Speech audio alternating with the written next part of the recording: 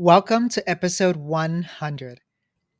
To mark this milestone, we are graced with one of my heroes, Dr. Mary Ellen Vogt. Today, she'll talk about the SIOP model and the science of reading. Welcome to the Teaching Multilingual Learners podcast. This podcast celebrates teachers who answer the calling to serve multilingual students and their families.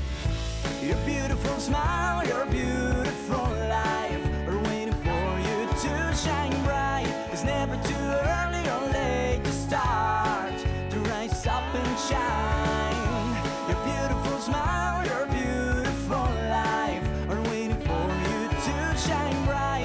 It's never too early or late to start, to rise up and shine. Every cloud has... Our guest today, Dr. Mary Ellen Vogt, needs no introduction, but I do want to read her bio. She is a professor emeritus at California State University, Long Beach. And currently, she is the director and reading specialist for literacy intervention and enrichment for a local nonprofit. She is the co-author and author of numerous articles, chapters, and books, including literacy texts and those of the SIOP series. Dr. Vogt has provided professional development throughout the U.S. and several countries. She served as a visiting scholar at the University of Cologne, Germany. Dr. Vogt is a member of California's Reading Hall of Fame. Dr. Vogt was also the president of California's Reading Association and the International Literacy Association. In 2017, Dr. Vogt was inducted into the Reading Hall of Fame, an international organization of literacy researchers and scholars. On one side, people are advocating for a heavy decoding and phonics approach to reading instruction. On the opposing side is the balanced literacy people. Who's right? What if we said both are? In this podcast, Dr. Vogt graciously shared her SIOP keynote with us on the podcast. There are moments when she will be reading directly from the articles because she wants to be thorough. But we also strive to make it conversational so it doesn't sound like a lecture. You'll want to listen to the very end when we talk about the role of SIOP in reading instruction. Before we go to the podcast, I just have one favor. This is the 100th episode that I produced. Actually, it's more than 100 episode, but this is the official 100 episode. If possible, can you please help me get to 100 reviews on Apple? Thank you so much in advance. I am beyond words today. It is very rare that you get to meet one of your living legends. So today, I get to introduce you to the one and only Mary Ellen Vogt. Welcome to the podcast, Dr. Vogt.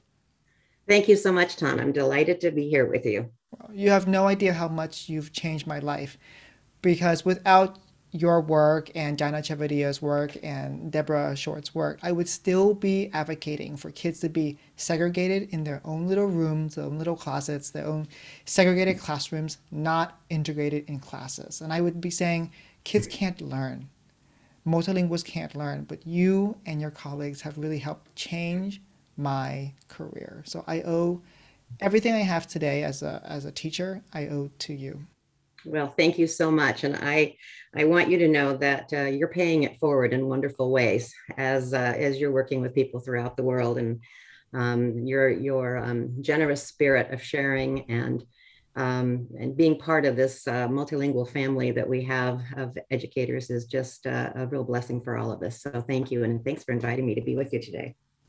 Well, you continue to be so generous, and you asked to talk about the science of reading, and I was like, yes, you don't even have to ask, when can we get you online? And so today we'll be talking about that.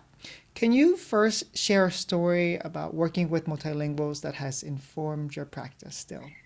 I really can, because this story I have shared over the years because it was so pivotal to my development as a teacher of children, but also certainly an awareness that I developed as a result of this one little girl. So let me tell you the story of Sokia. This was in the late 1970s and early 1980s. There was as most everyone knows, there was a huge influx of students into California schools from Vietnam and Cambodia and Thailand following the Vietnam War. As educators, we were unprepared to teach them. At that time, I was a special education resource specialist and reading specialist in a middle school. Well, one morning, a 12-year-old little girl, tiny little girl named Sokia, entered my classroom with the vice principal. All I was told was that she was from Cambodia and that she knew no English. I later learned that Sokia had no formal schooling, only occasional lessons in a Thai refugee camp that was taught by former teachers who were also in the refugee camp, but they had no curriculum or materials, just the teacher's experience and goodwill and love for children. So Kia and her family had lived for months, if not years, in the refugee camp after fleeing Cambodia before they came to the United States. Now, as the school's special ed resource teacher and reading specialist and former English teacher, newly arrived multilingual learners were placed in my classroom, and Sokia was among the first. As my principal said at the time, "You know about reading and language, so you're the one to teach these kids." None of the schools in Modesto, in the Central Valley of California where I lived, and had ESL teachers at that time, and I'm not sure we even knew what an ESL teacher was. Now, in her first day of school in the United States, and possibly the first day ever that she attended a real school, I placed Sokia in a first period math class that was being taught by another teacher that I co-taught with. I was a push-in for this period with my special education students. The teacher had barely taken attendance before the school, you won't believe this, had an unannounced fire drill. Oh, no. I will never forget the look of terror on Sokia's face as the shrill, incredibly loud, and seemingly never-ending fire alarm rang throughout the school. So I walked over to her desk quickly and I took her hand and we lined up with the other students to leave the classroom. She and I walked together hand in hand away from the building out to the field behind the school. And the line, and another line, once more, we all waited, teachers and students alike, for the all clear bell. When the all clear bell finally rang, loudly blaring once again, we marched back into the classroom and the students took their seats.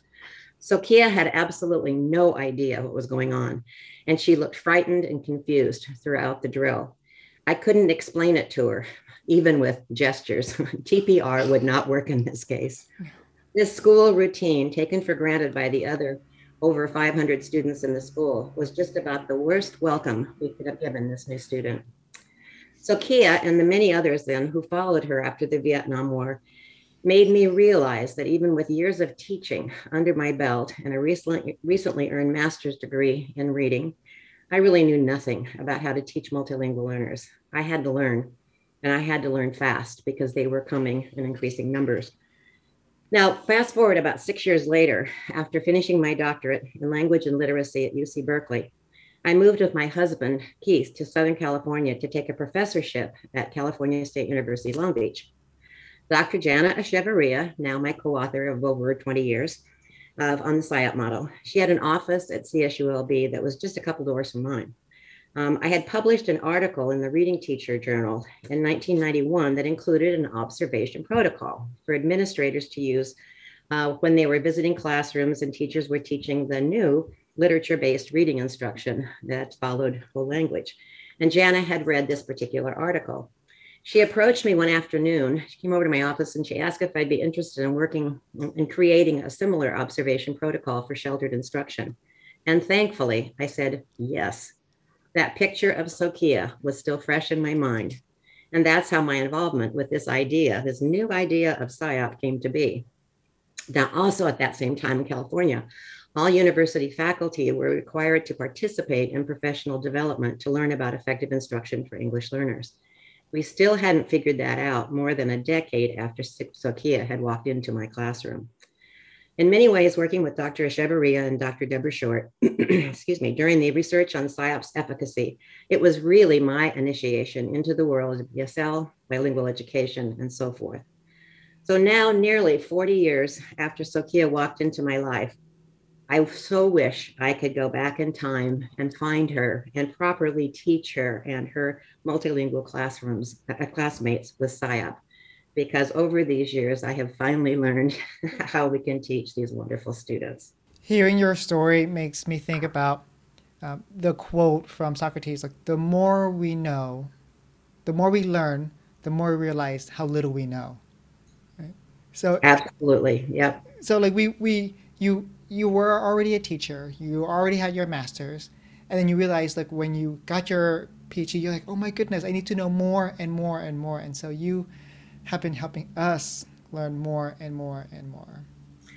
Oh, well, thank you. I had the opportunity at Berkeley to work with Lily Wong Fillmore, who was, of course, a leader in the field, and to sit and to learn and learn from her as my teacher was a real gift. And that was so helpful in my understandings as well. It seems like everything has a reason. Like there's a reason why you met Sokia. There's a reason why you met Jana, right? And that Mhm. reason is clear now, 40 years later. It's like without that experience, we would not have PSYOP in our field. I really think that. I mean, it was so uncomfortable to me because I considered myself a good teacher. We all do. And to have these children that I just didn't know what to do. Interestingly, another little sidelight, we had a requirement in our middle school that every eighth grader had to pass the US Constitution test, even special education students and English learners. I mean, as we were calling them, of course, then. And I thought, that's impossible. There's no way these kids are going to be able to pass a US Constitution test. And I want you to know, every single one of my kids passed that test. And it wasn't easy either, but learning how to teach these youngsters to be able to navigate not only the system here, but also the educational requirements. It was challenging, very, very challenging. And I think all of that, it really did start with Sokia as I started my journey. So Right. I'm so glad when you asked that question, because it was like, oh boy, do I have a question. I have an example for you. That story is the embodiment of PSYOP for me. PSYOP really just shows me that yes, all kids can learn. Yes, the Constitution test was hard, but there are ways we can make it accessible to students, and there are ways we can make learning content and language at the same time successful. Let's talk about why the science of reading is now so prevalent and polarizing in the news. That's the $1 million question, isn't it? As we're all wondering about.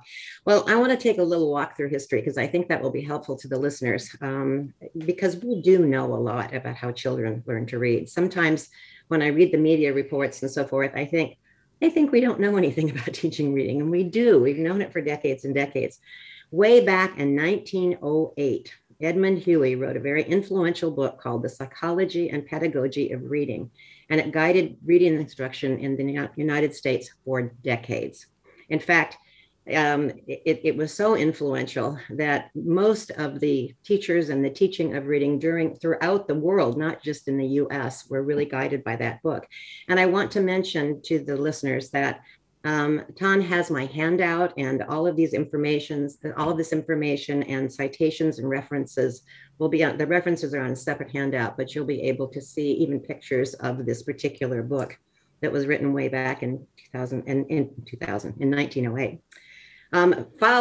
This book was followed by Emmett Bett's book in 1946, which was also very influential, and it was called Foundations of Reading Instruction, with emphasis on differentiated guidance. And here we thought we invented differentiated instruction. And here it's the title of this reading book back in 1946.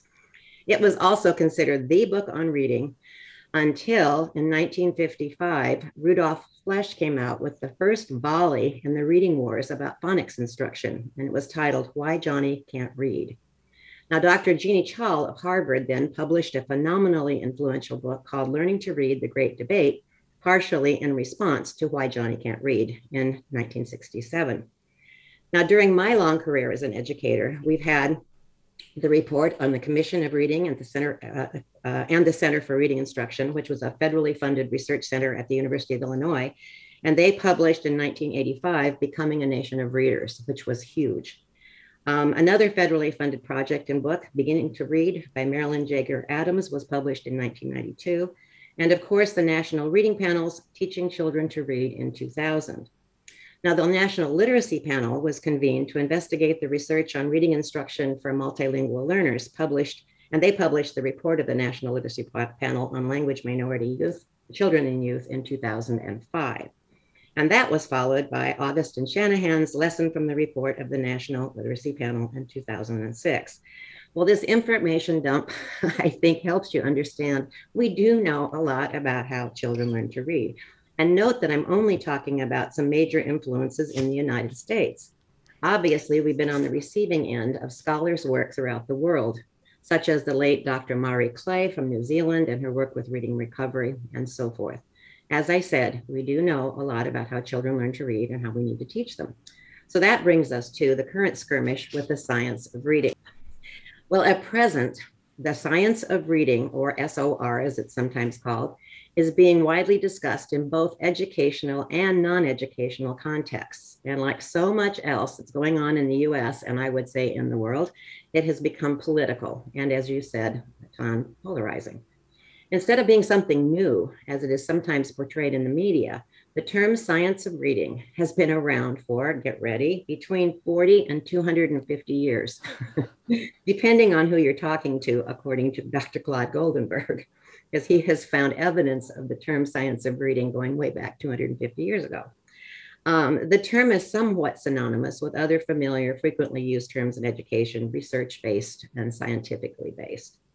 Now, I encourage educators, wherever you are, to investigate the science of reading for yourself, because in September of 2020 and of May of 2021, two special volumes were released electronically of the Reading Research Quarterly, which is a prestigious peer-reviewed journal that is published by the International Literacy Association.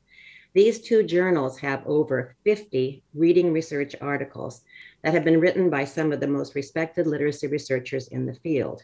And the topic for each article is related to the science of reading, what we know for sure from decades of research about how readers read.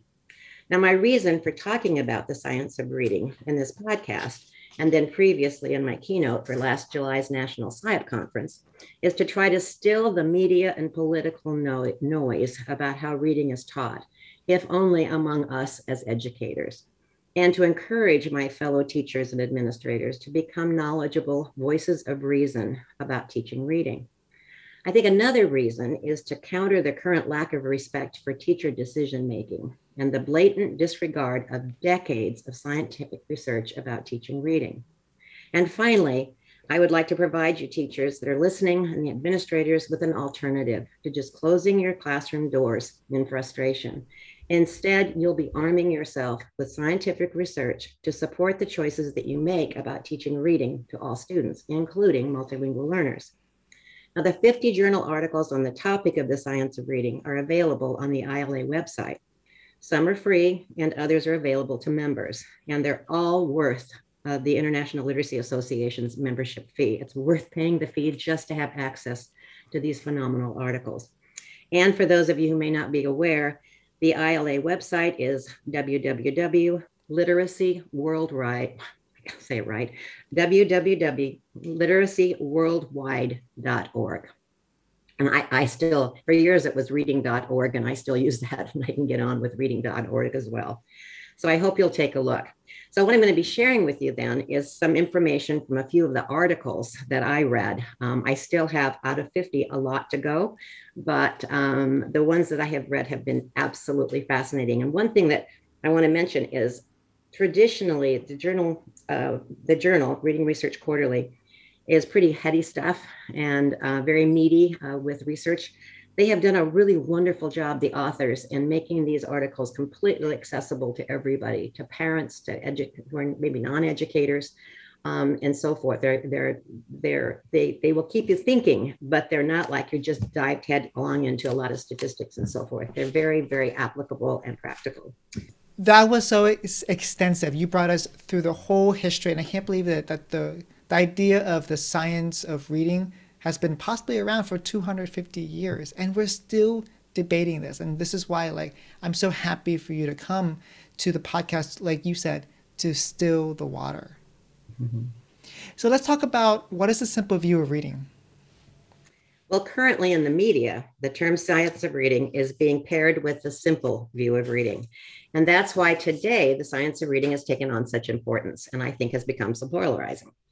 The simple view of reading, or SVR, is a term that originated way back in 1986 with the work of Goff and Tunmer.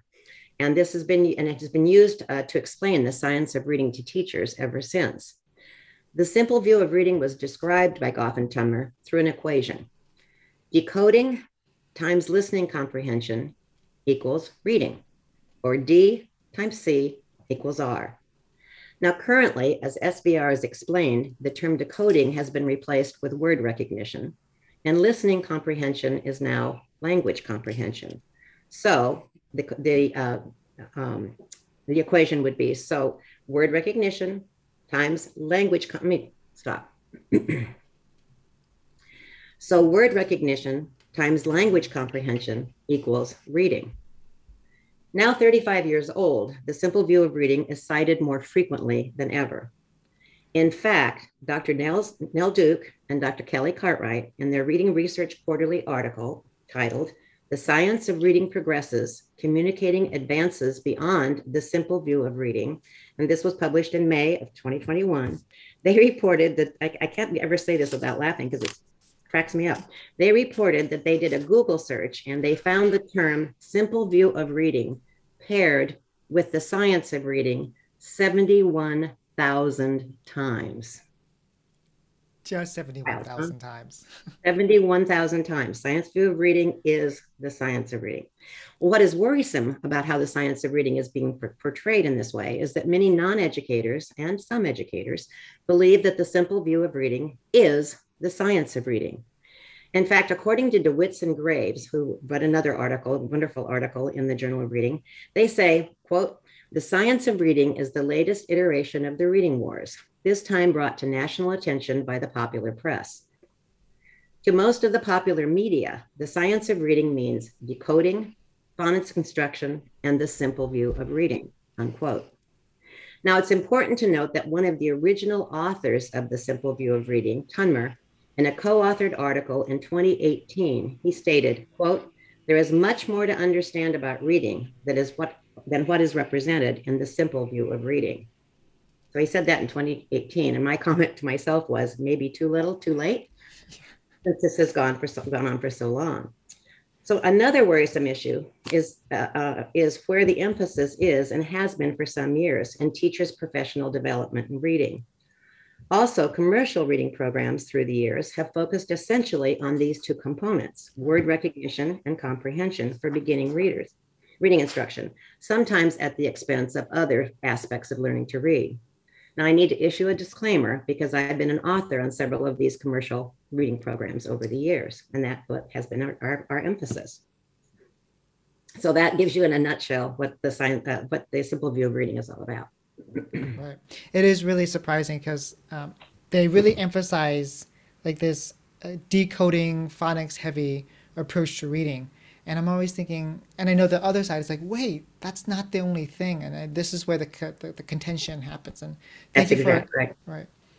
Thank you for telling us about the simple view. I really never understood of it. I never really understood it until now, but that really is a simple view because it can't just be decoding and phonics.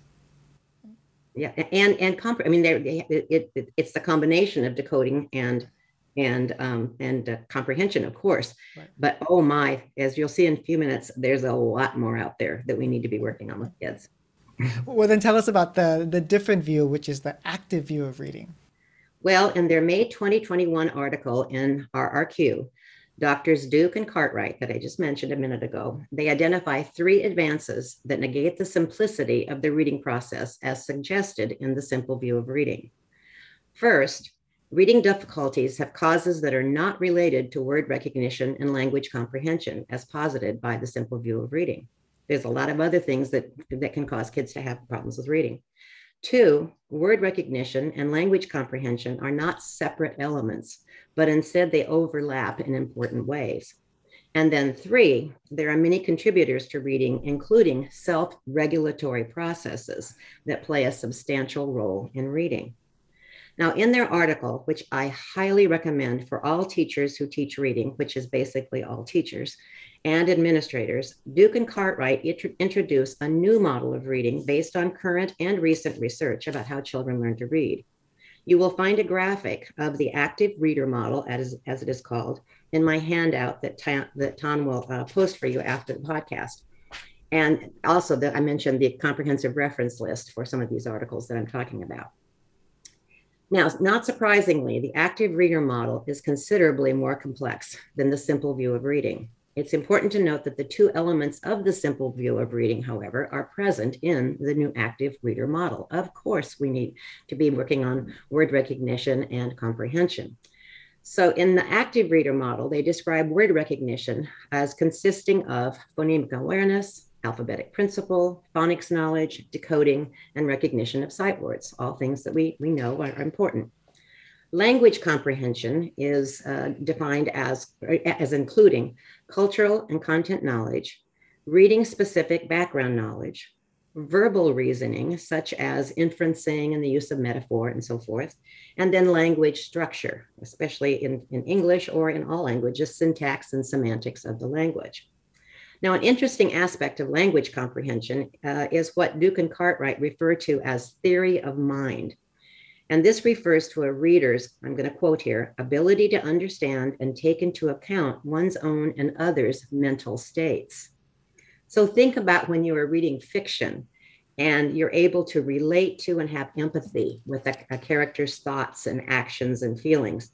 As a reader, this helps us make inferences while we read. And nowhere, of course, is anything like this mentioned in the simple view of reading. And it's such an important part of working with students. And an essential way to get kids excited about reading is by making those connections with the characters they read about. Now, essential to these two elements, word recognition and language comprehension, is the reader's self-regulation, motivation, engagement, executive function skills, being able, the actual work of reading, and strategy use, which is the important active part of this model. Note that this corresponds, all of you PSYOPers, to the strategies component of PSYOP, what's going on in the head of the reader. It's about thinking strategically while we read.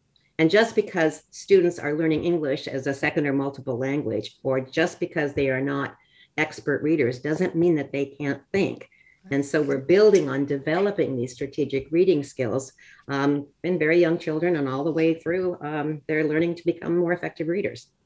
Now, rather than viewing word recognition and language comprehension as two separate entities, as in this simple view of reading, as I mentioned before, in the active reader model, Duke and Cartwright explain that they are entwined through what they call bridging processes, which consist of print concepts, fluency, vocabulary knowledge, and cognitive flexibility.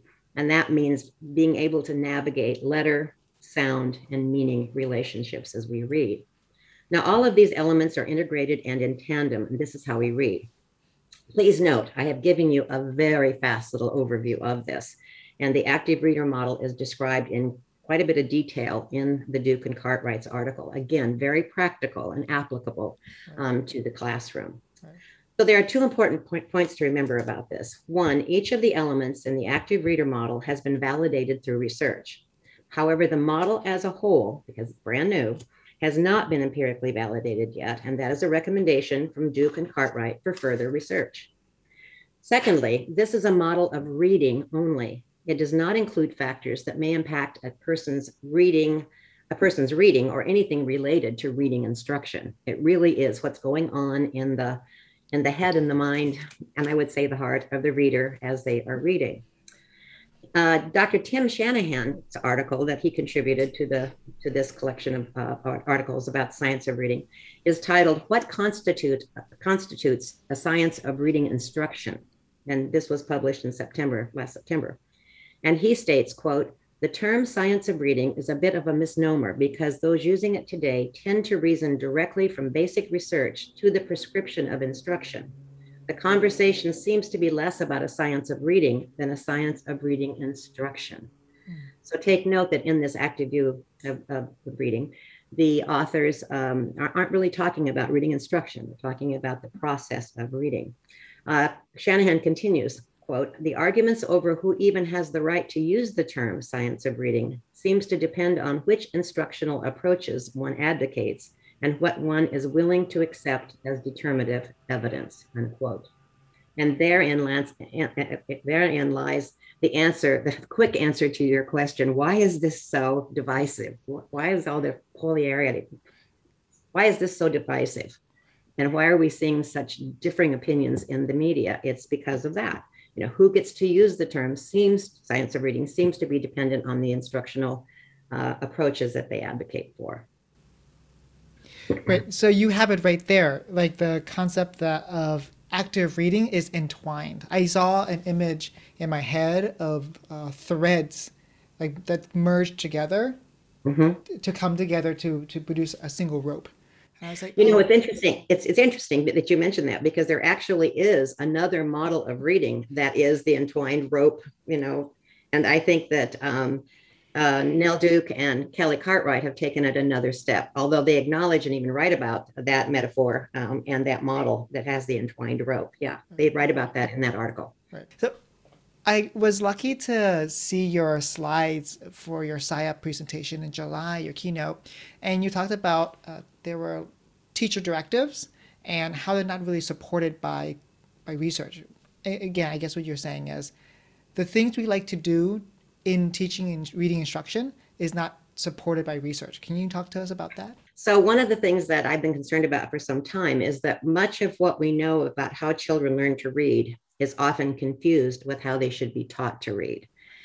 And I think that that is an issue that we all need to take responsibility for, especially because as teachers, and I'm just as bad as everybody else, and I use the term bad loosely, is that we are really attracted to whatever shiny and new and we think is going to be great for kids and the kids will love it and so forth. And sometimes we don't dig far enough to be able to find out whether do we really know that it's effective. Yeah, we know the kids are going to love it, but is it really effective? So I don't know a specific number of teacher directives or mandates or adopted instructional practices that are unsupported by research. But what I do know is that as teachers, as I'm just saying here, we may not question often enough whether a recommended or a mandated reading method or approach or program has been scientifically validated. And this is precisely the point that Tim Shanahan makes in his recent article in Reading Research Quarterly. He provides a couple of examples, and I've added one of my own, where research findings and instruction related to them are out of sync. And you will see these in the handout, because I included that same slide in the handout for this podcast. So here's my first example. We know, we have scientific evidence that reading rate impacts comprehension. We know that, okay? But here's the disconnect in the classroom. There's no evidence, no research evidence that timing children's reading makes any difference in their reading fluency, right? And an unexpected consequence of timed readings, which I have personally encountered, is that some children mistakenly believe that reading is about a race to the finish. And this is my thoughts here, reflecting off of Shanahan's note that reading rate impacts comprehension, and there's a disconnect with the classroom. I'm working with a student right now who is a fourth grader, who has pretty severe reading problems. And his special education teacher is timing his oral readings of a passage every week. And he brings them to me because he wants to show her he can read really, really fast. And he's supposed to be able to read really fast without mistakes. And so she's timing him. This practice has been very, very common in a lot of schools. So here's a case of a well-meaning but consequential disconnect between research and instruction. Timed readings are sending my student what I'm going to say is a dangerous message. And I'm not exaggerating by using that word. He tries to read everything fast. And in the process, he's guessing at words, not just looking at the letters or syllables or the ending words. And he's doing a lot of word calling, not really reading and thinking about what he's saying when you're reading aloud. So we think about this complex process of what's going on in a student's head, a good reader's head when we're reading.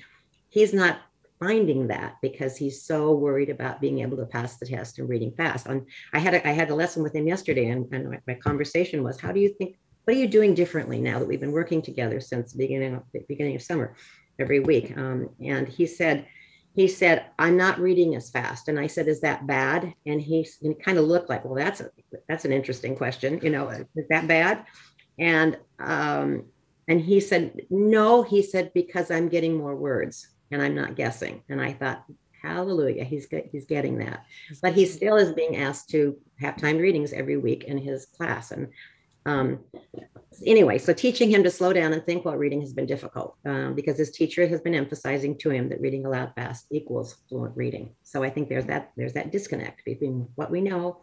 I mean, we know that fluency impacts comprehension, but we don't get there through timed readings. Right.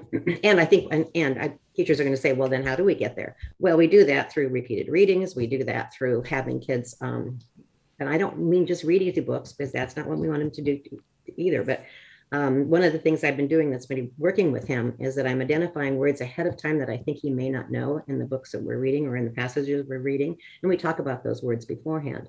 So once we've talked about those words and introduced them to him, he's not guessing and he's slowing down and being more careful. So I think there are methods we can use that don't involve having to pull out that timer.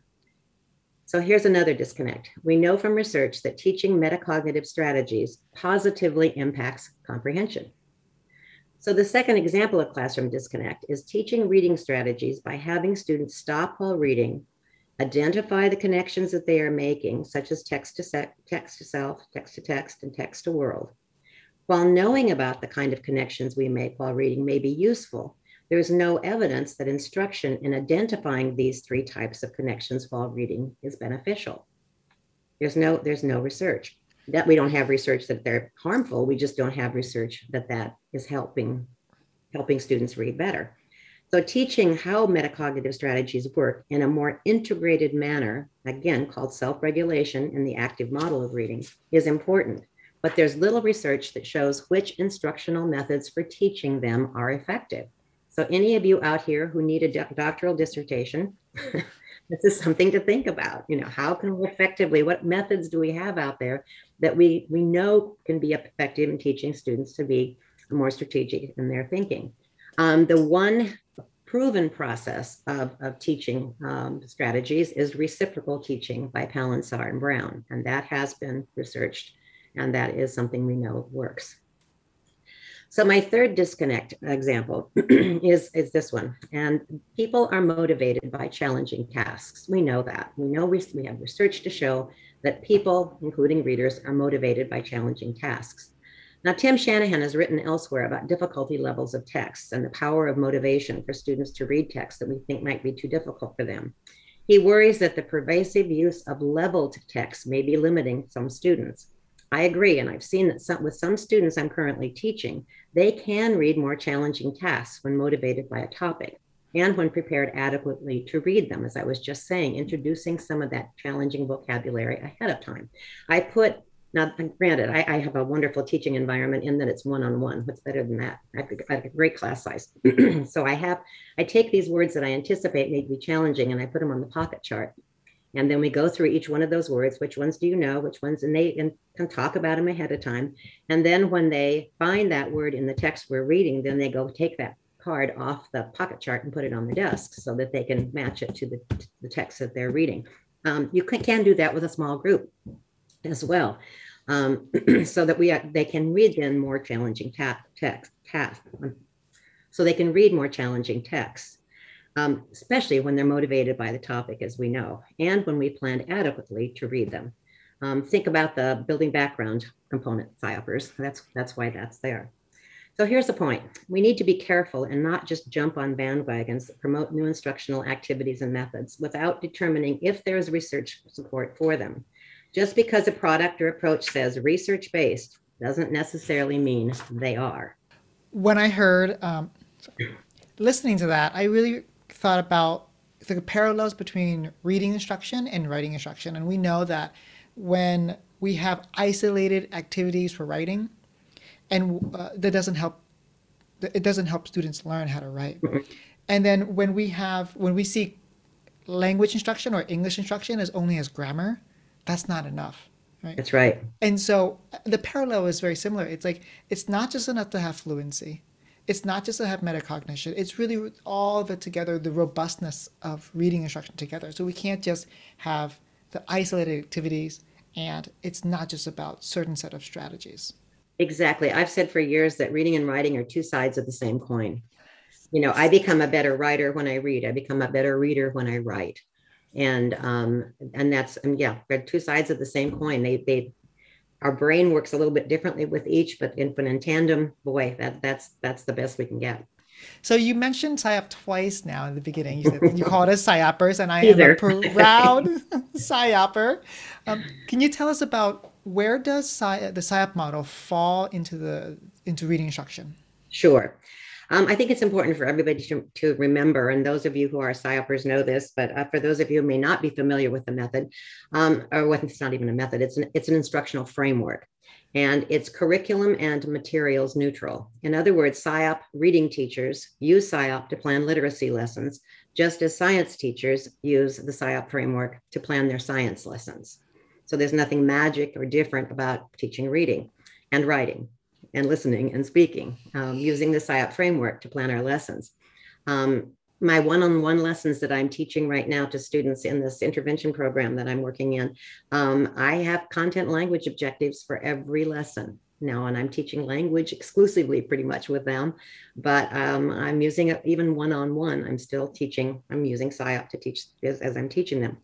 So that said, now, interestingly, just last week, Dr. Jenna Echevarria forwarded a research article written by an Egyptian researcher who found statistically significant differences in reading comprehension for those students whose teachers use PSYOP to plan their reading lessons. So this just came across our desks just last week. So people are beginning to look at, well, how does PSYOP impact reading? From our own research, we know that all students, including multilingual learners and native language speakers, benefit from PSYOP instruction, whether in content or reading classes. And we are finding almost weekly countries throughout the world. Jenna just found another article about a research article on PSYOP in Colombia. I think there are 17 or 18 countries that we are aware of, where PSYOP is being used as an instructional framework for teaching all various subjects and skills. Now, Dr. Claude Goldenberg, who some of you may know, was a colleague of ours at Cal State Long Beach before he took off for Stanford. And he also had an article he has an article in the Reading Research Quarterly series regarding the science of reading. His article's title is Reading Wars, Reading Science, and English Learners.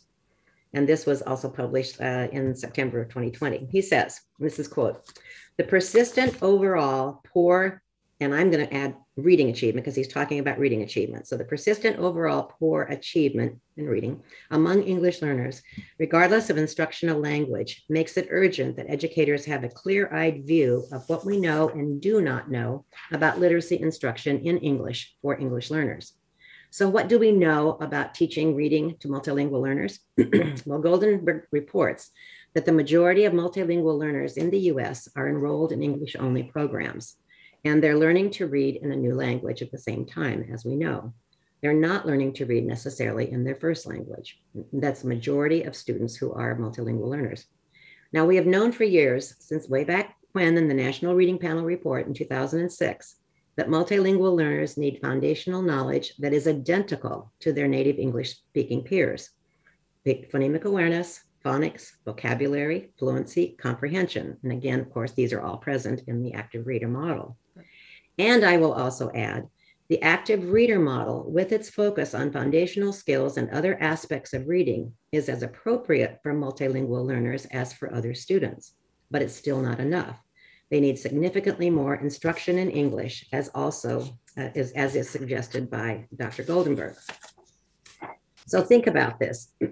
You said, what is the role of PSYOP in reading instruction? Well, we always say PSYOP is not, well, we say our objectives and our standards and so forth are what we are teaching. And PSYOP is how we get there. So I'd say the same thing. We know we're going to be teaching, hopefully, to this active model of reading and including all these various aspects in an integrated manner. And how we get there, the stepping stone to getting there is the PSYOP model. What would this model look like then? What would reading instruction look like? You kind of shared with us already with your tutoring program, but we'd love to see what PSYOP model-based reading instruction looks like. Yes, and again, with more than one student at a time. I'm well aware of how lucky I am with that. Okay, here's some thoughts. Keep in mind that we know that multilingual learners need much that is the same, as Dr. Goldenberg has said, for native language speakers in the phonemic awareness and the phonics, all of the big five that, that came forth in the report of the National Reading Panel. But as I've just noted, there are some important differences as related to developing multilingual's proficiency in English and academic language. And that's where SIOP can come in, because the hallmark of SIOP is the integration of academic language, teaching language at the same time that we are teaching academic content. SIOP teachers, whether elementary or secondary, teach literacy lessons that include the following SIOP components and instructional features. And I know many of you may be PSYOPers. This is old news to you, but for those of you for whom PSYOP is something new, I'm just going to run through very quickly the 8 components.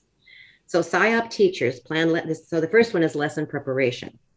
PSYOP teachers plan lessons carefully, paying attention to content and language objectives, appropriate content concepts, the use of supplementary materials, adaptation of content, and meaningful activities.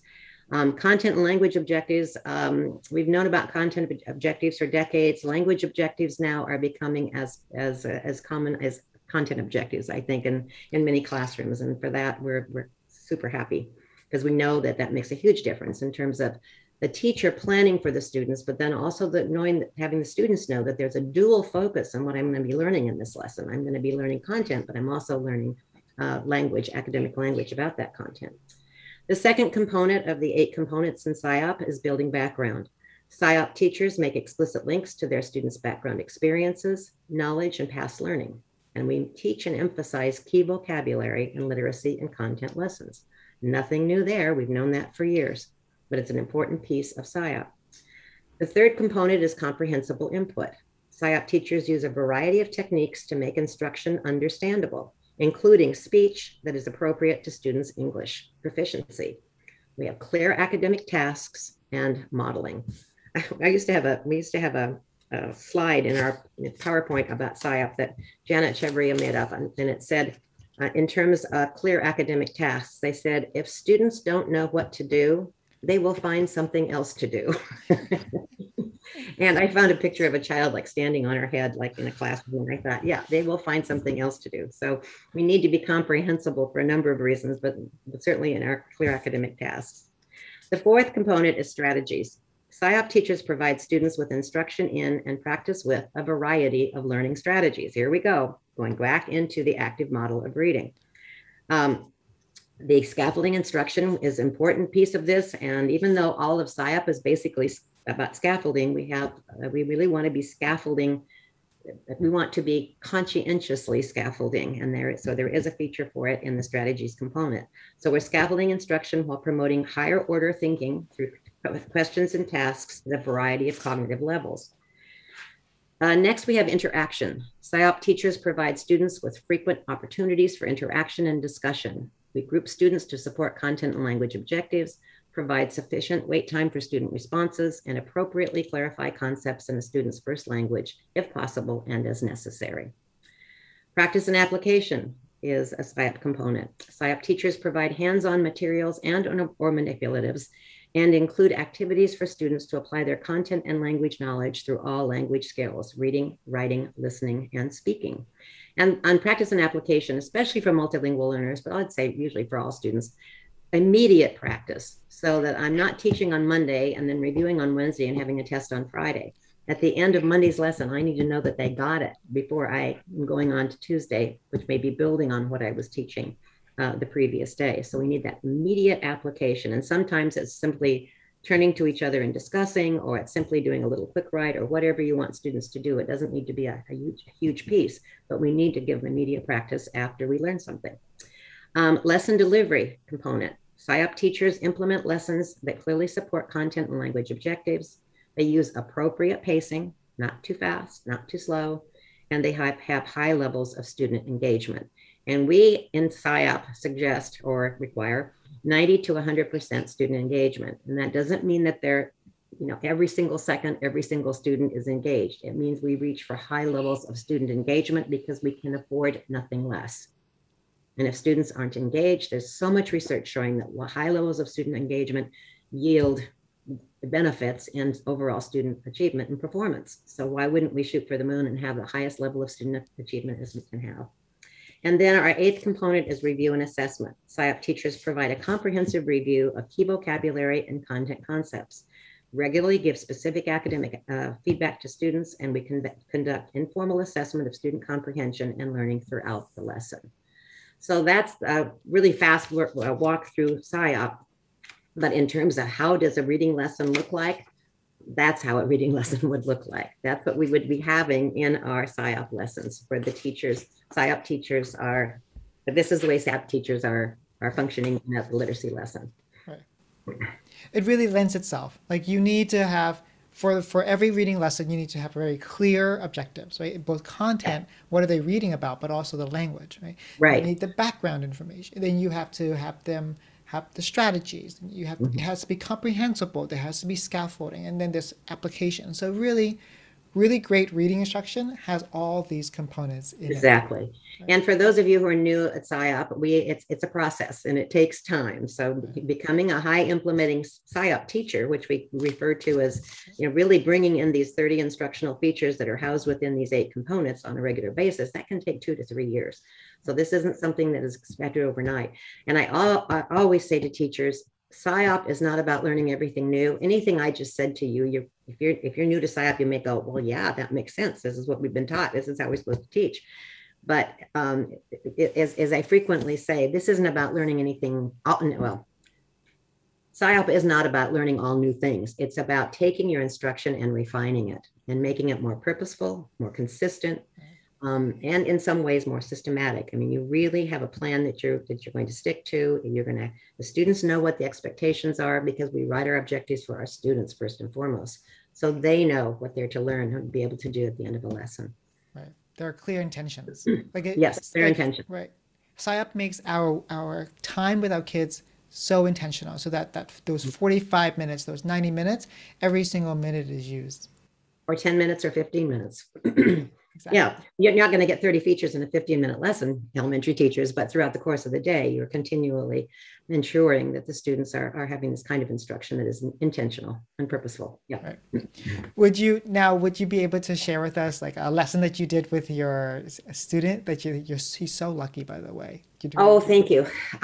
Well, just to give you a little bit more information, because of COVID, I was concerned that, as many people have been concerned about students, especially little ones who are learning how to read and having a whole year that they haven't really had instruction that's been real hands-on for them, and especially kids who struggle and so forth. So I contacted a friend of mine who had, she has a center that's a music center, but they decided to implement some tutoring services during COVID when everybody was online and students needed some one-on-one instruction. And I actually did some lessons online as well, especially to middle school kids. And so I was doing some Zoom lessons with them. But as soon as I got my vaccination and could ensure that parents and I was safe and so forth, that we were able to, we masked all last year, of course, we masked in lessons. And we're still masking for some students right now.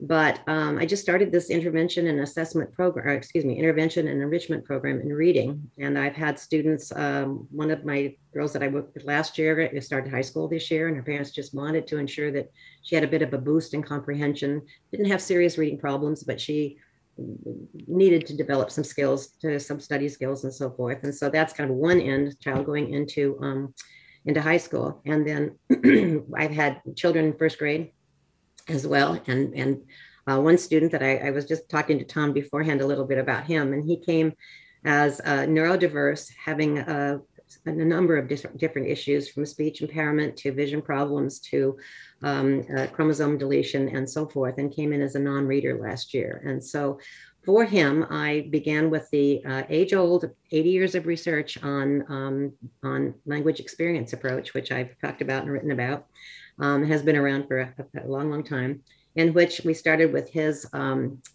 dictating stories to me, and then I wrote them down, and that became the text that he read from the very beginning, because he couldn't read the word. When I assessed him, I had a hard time assessing because he couldn't read the word me. And I tried to work with just some consonant, vowel, consonant words. And he knew the alphabet just by identification only, but didn't have a sense of sound symbol at all. and he was a second grader, 8 years old when I started with him. He's now a third grader. He is reading and writing. He is not to grade level. I don't know. I don't. His mom has asked, what is the future? And I said, he'll go as far as he can go. He's smart as a whip. And he just caught with his dad like a 20-pound salmon this week. And I was showing Ton earlier a full page of dictated story yesterday about the adventures. He called this the heavy salmon. And the heavy salmon was tugging so hard, my arm almost went out of my arm socket. My dad told me, son, turn around. Your rod has a fish on it. I turned around and started reeling. My dad took the rod out of my hands and started reeling so fast. The fish got near the boat, and a friend of theirs, Mr. B, netted it. I bonked the fish with pliers so hard, and it was shocked. We came home at 5 o'clock and we made some dinner. We had twice baked potatoes and salmon. The salmon was so good, I want to eat it every day, the end. So this story tomorrow, when I meet with him for our lesson, will be how we start. And I can pull words out of it to go into his word bank. He will be able to read it. We read it after I printed it. And he goes so fast. He went yesterday, he said, I'm sorry, I'm going so fast. He was so excited telling the story. And so for these youngsters, this has been the way we have started. And you can use language experience approach with any student. You know what I'll do? I wrote an article about working with him with language experience approach for the California Reader, and I will send that to you after we get off, and you can post that as well. Because it talks about a little bit, and you can see some examples of his writing early on, and where he started and where he is now. He will be able to read this. There will be some memorization as he'll remember what he said, because what we say, we can learn to read. Now, of course, he's in books, and yes, I'm using some leveled books. Heinemann graciously donated some to our center, and so I'm using some leveled books with him, along with other books of his choice. So our lesson is half. You said, what's the lesson look like? It's half word work. We use words their way and word sorts.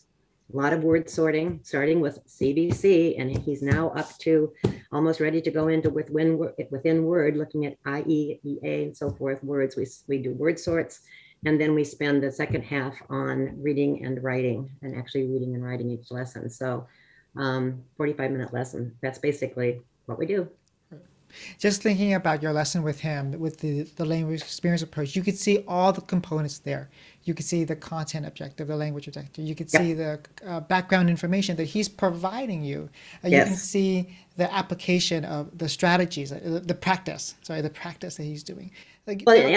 Yeah, I was just going to say, and Elliot also, in terms of building background, you always have a shared experience first. So it's either a book. One day he was really restless one day. So one day we went out in the back of the building and we did an investigation. I mean, oh, there's a trash can. Oh, there's a this. Oh, there's a that. And then we came in and worked with those words. And then he dictated his story was about our adventure outside in the parking lot, believe it or not. So anything can be a shared experience, and that builds that background then for the subsequent story. So excuse me for interrupting, but I just thought of that. Well, I have two final questions, and they're pretty brief.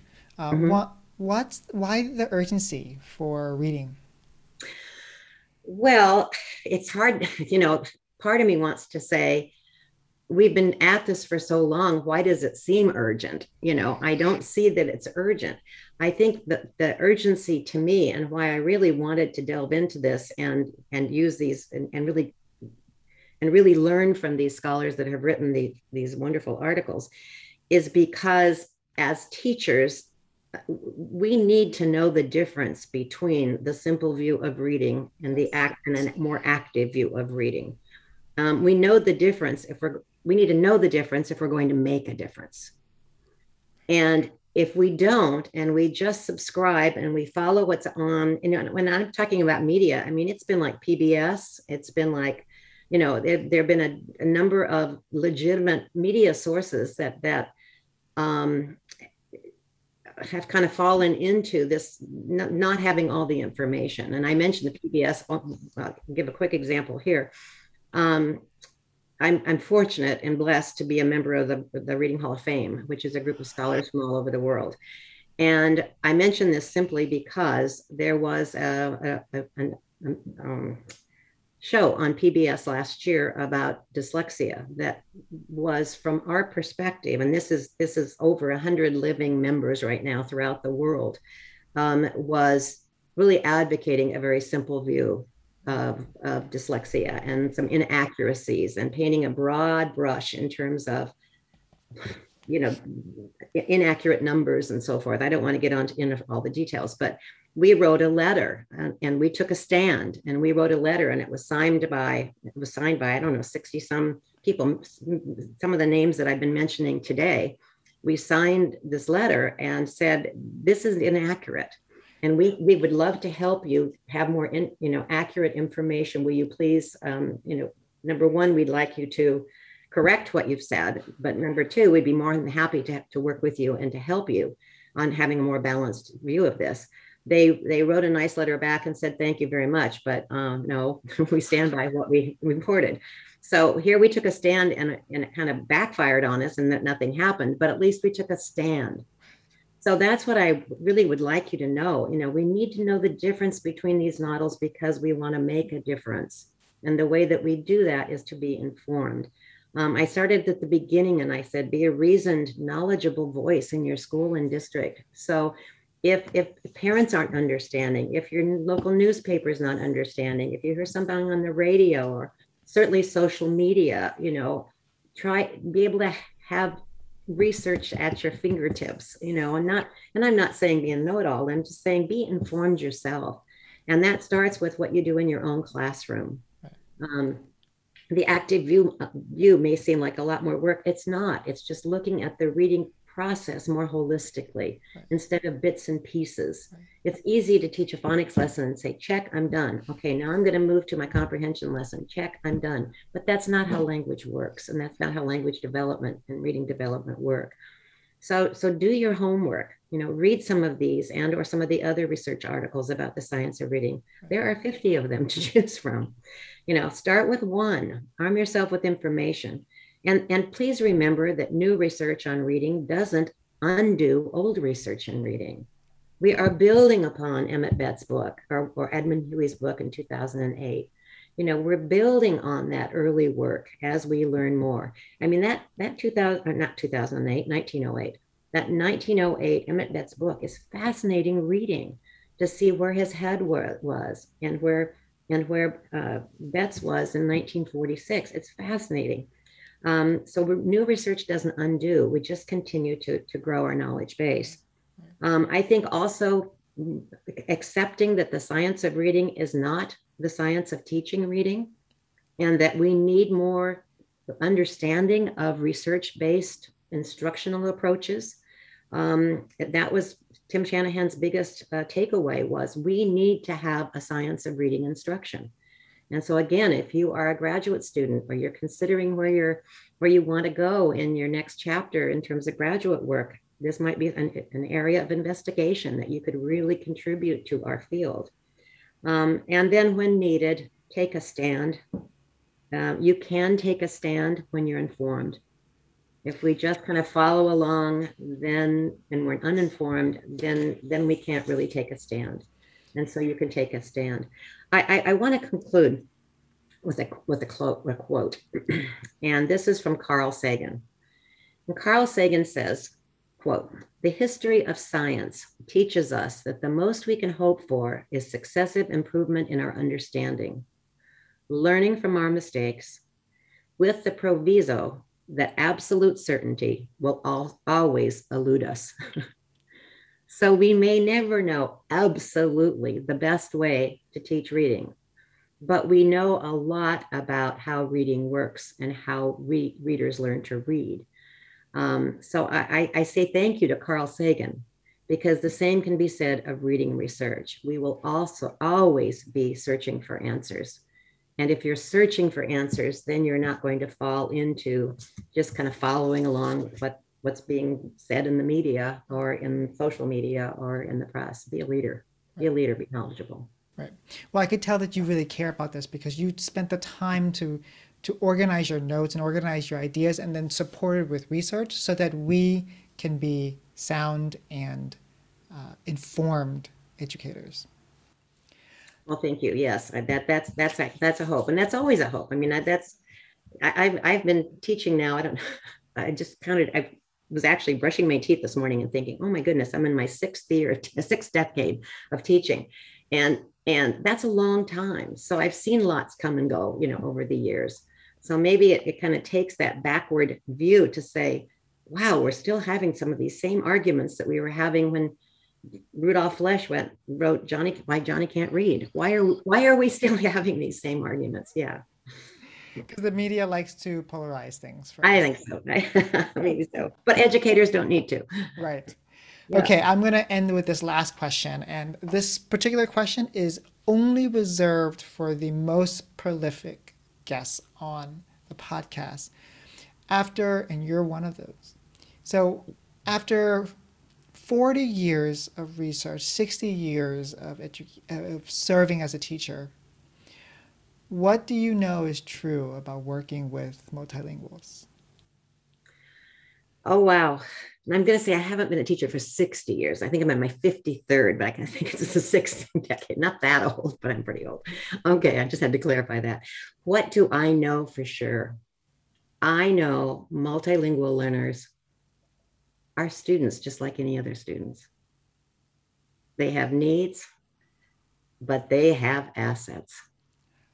And what they bring to the table, we have only begun to investigate. And I think one of the most rewarding current trends that I'm seeing is that we are talking a lot, and especially in our PLNs and on Twitter and so forth, about asset-driven instruction. It is so easy to figure out what kids don't know. I mean, and I'm going to use my little guy as an example. I could list a whole lot of things that he has difficulties with, but I can see a bright mind in there, and I can see a loving soul, and I can see a kid who wants to learn, and that goes with any student. So we just need to not think about what these youngsters don't bring to the classroom, but learn and capitalize on every single thing you can identify that they do, and let them tell you. Let them tell you. That's the beauty of language experience approach. They're telling you their world, and you're turning around and putting it into text that they can read and write and talk about. So I think that would be it. I've learned that these kids are bright, they're knowledgeable, they have a wide range of experiences, some of which I can't even imagine, nor would I want to have to go through myself. But that's experiences that we can build on as we teach them. So that would be it. Well, this is what I know for sure about you, Dr. Vogt. In the beginning, you said that you would want to go back to work with your student, Sokia. And I would like you to know that each and every single language specialist out there has their own Sokia, and you have been helping us work with those students. So thank you so much for the service that comes from your heart. We are better educators because of you, and our students like Sokia, you are still serving them through us. Well, thank you so much. I appreciate that, Tom. Thank you. And thanks for letting me do this today. It's been great fun and really fun to see you in person. Before we recap this episode, I have a favor and an invitation. My favor is to ask you to please review this podcast if you found it valuable, so that teachers like you become inspired and informed in their advocacy work. My invitation is for you to enroll in my scaffolding learning or teacher collaboration courses. I've taken the principles that I've learned from experts in the field. I've applied them to my classes. I kept the things that worked, and am sharing all of them in these courses. I hope you consider enrolling. Now, onto our recap. There you have it, my friends. For students to learn to read, we need to move from the simple view of reading focused on phonics and decoding to a more active view of reading, which does include phonemic awareness, phonics, vocabulary, fluency, and comprehension. Like Dr. Vogt said, they are different sides of the same coin. Mary Ellen was so gracious in providing lots of slides and research for this presentation, so you can go to the speaker notes and click on the link provided. Thank you for listening. I'll see you soon. Be safe and be rooted in peace. It's your turn to play Traffic Light Teaching. Tweet at me either your red, yellow, or green light from this particular episode. You're beautiful.